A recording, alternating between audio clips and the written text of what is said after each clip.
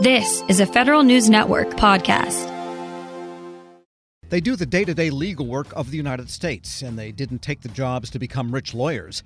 But the assistant U.S. attorneys, career civil servants, are asking Congress to end what the attorneys feel is unfair pay disparity compared to other lawyers in the Justice Department.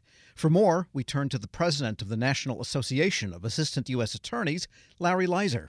Mr. Leiser, good to have you on.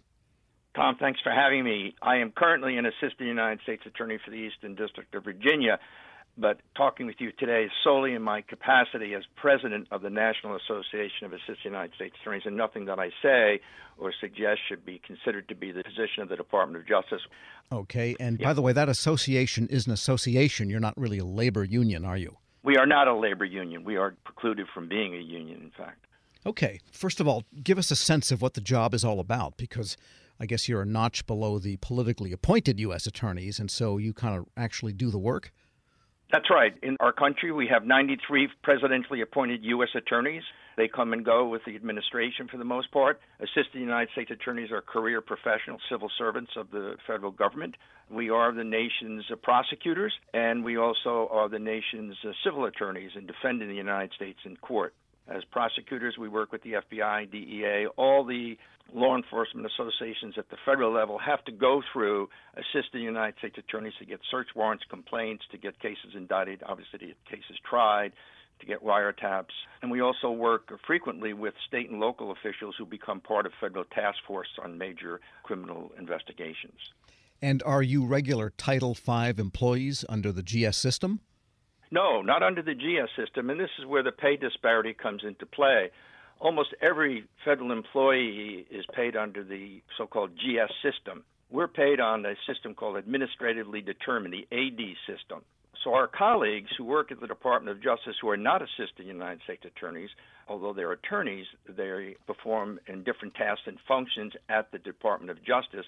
They're all paid under the GS system. And we're finding out that there's a significant disparity, especially in the early years of comparing experience with years out of law school, where our colleagues around the country who are our nation's prosecutors are paid significantly less than other attorneys in our own agency. And we think that's just not fair, and we'd like to get the Congress to change that. We've asked the department to change that, and they could administratively do so, switch us from the AD system to the GS system, but have not done so to date. So we're turning to the Congress in hopes that they will recognize this disparity and the unfairness of having our nation's prosecutors working for the same agency where other lawyers are paid significantly more, especially in the early years of service.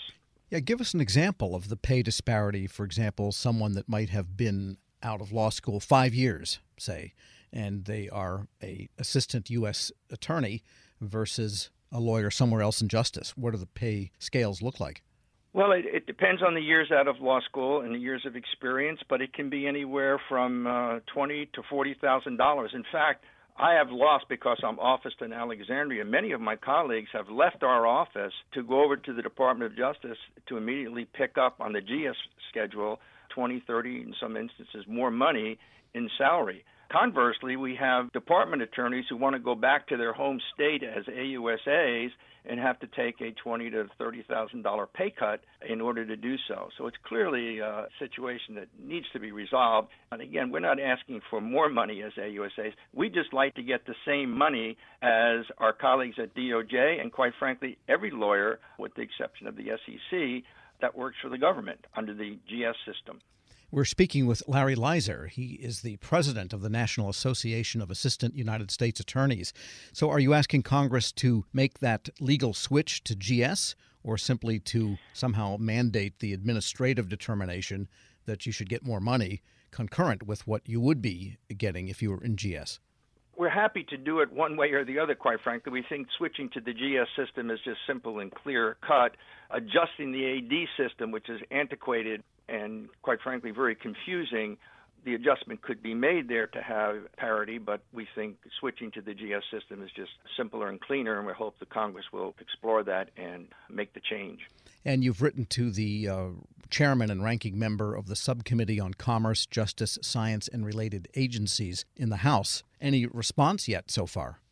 Not yet. We're still working on it. Congress is very busy at this time with other matters. We understand that ours is not high on their priority list, but we hope that with time they'll recognize that this is something that should be fixed in fairness and will give us the opportunity to go back to them and get them to make the switch. In the letter, you cite the fact that in the employee viewpoint surveys every year, the agencies rank pretty well, except for that area of salary. So the job and the work are satisfying, aren't they?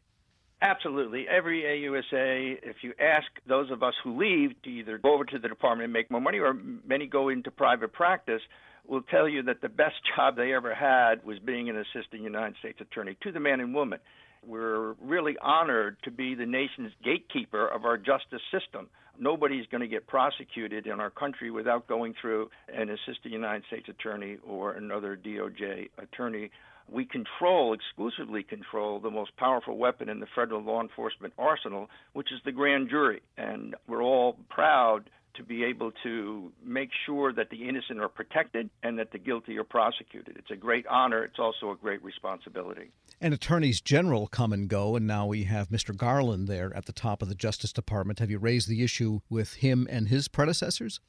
We certainly have over the last several years, and the department has finally acknowledged that there is a disparity in pay, but they haven't taken any steps to correct that disparity.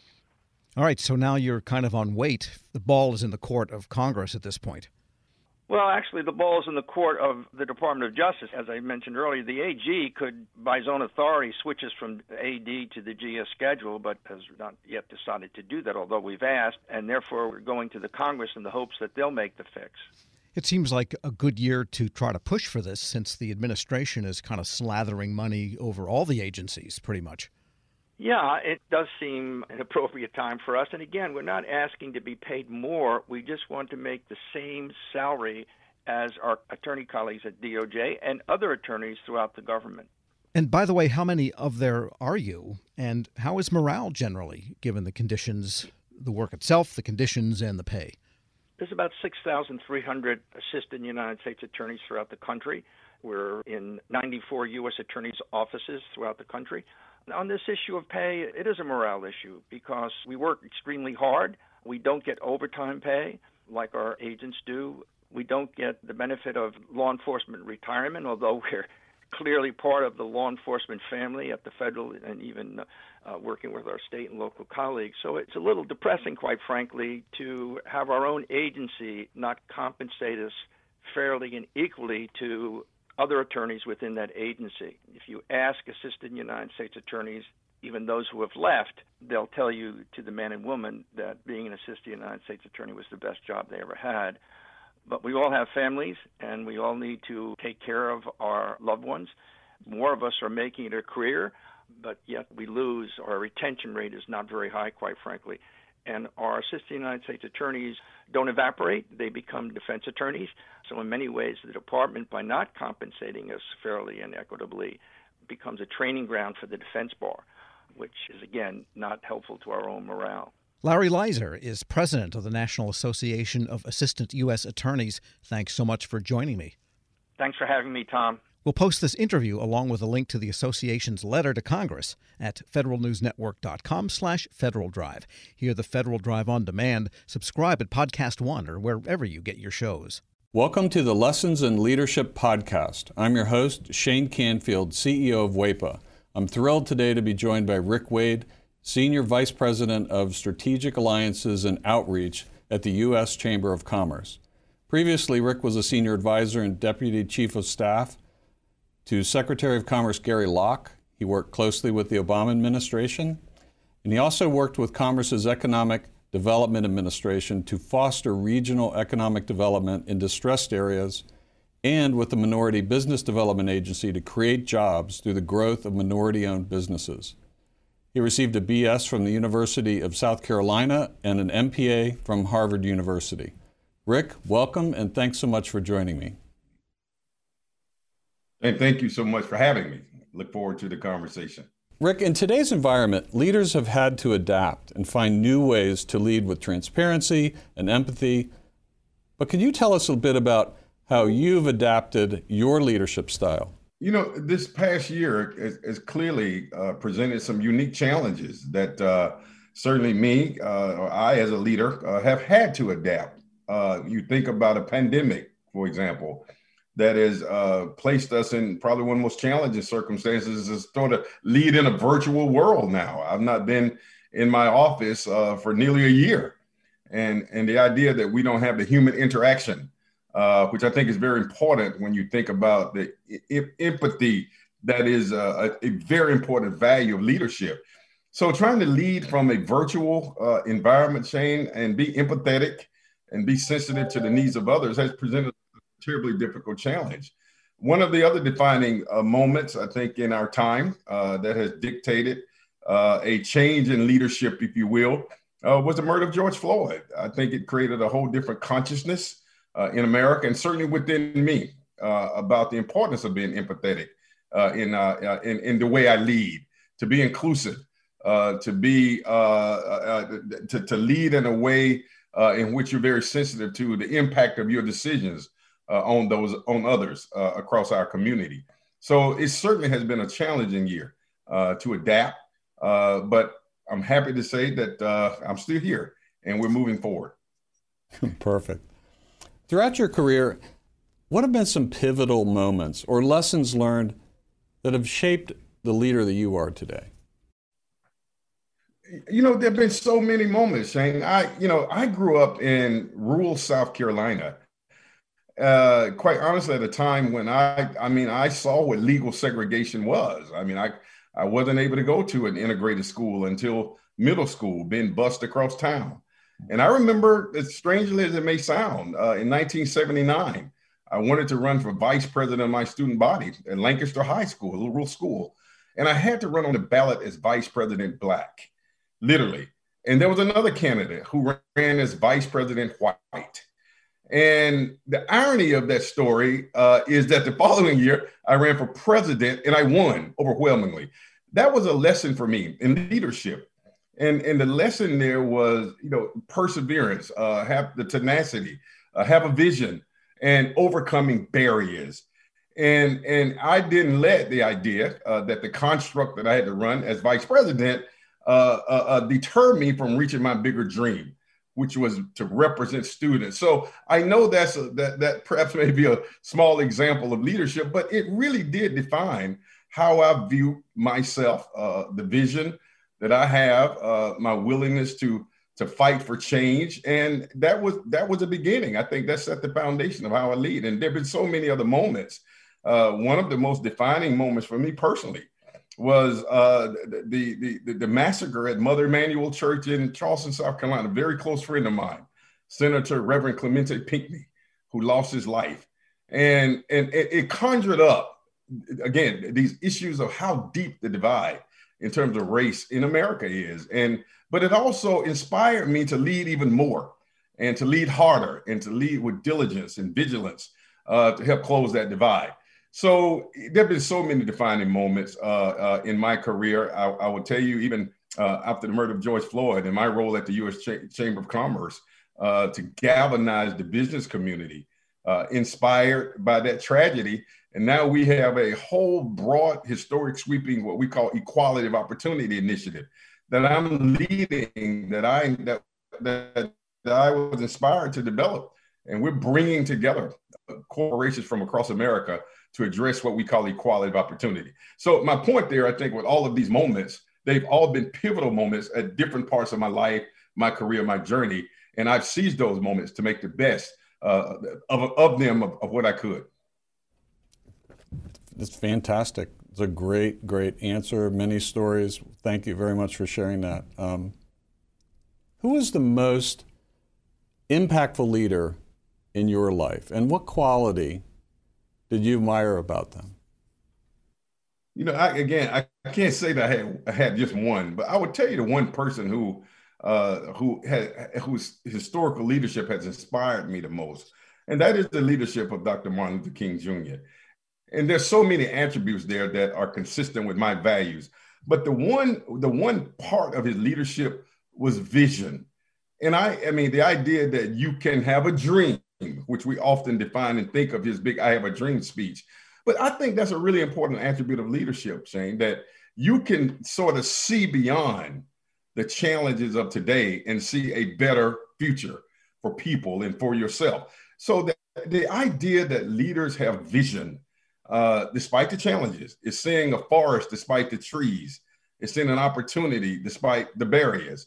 And that attribute, I think, is one that I embody. I mean, I'm very optimistic, despite the challenges, despite the circumstances. So the whole notion of vision was a very important attribute that I learned and that I've tried to emulate from the leadership of Dr. King. Wow, fantastic. And as someone who's got an extensive background in federal service and out of federal service, what advice would you give to feds looking to develop leadership skills? And you can talk about mid-career, senior career, early career. What comes to mind there? Yeah, listen, I mean, you're aware that I had the fortunate opportunity. We didn't have a Secretary of Commerce when President Obama, of course, I served as one of his senior advisors, was inaugurated. And the president asked me to go to the Department of Commerce to hold the fort down. And that was one of the most exciting experiences in my entire career, not just for the title and the wonderful experiences, but I understood the value of federal employees. And folks forget sometimes, Shane, that we political appointees, we come and go, but the folks who are grinding every day, who are at their desk, no matter rain, sleet, or snow, who bring innovations, but yet don't get the credit for it because the political appointees get all the credit. I think I learned something about the humility of being a leader. And I built so many friends who were federal employees, not just at the manager level, but the frontline workers, the administrative assistants. And I was very deliberate. I mean, one of the things that I was most proud of, strangely enough, I was that guy, even though I was senior advisor to the Secretary of Commerce, and my office was on the floor, at the top floor. We call it the blue carpet, Shane. But I made a deliberate point to go eat in the cafeteria every day, as many days as I could, just to sit down and talk with employees. And I grew from that. And there were so many times where I took their ideas back to the blue carpet and said, and I told the Secretary Locke, you got to go down and sit down and talk with regular, common, everyday folks. They're in the cafeteria, not in the dining room on the blue carpet. And so he started doing that. So the point is, I think for me, the advice that I would give is to continue to do the hard work.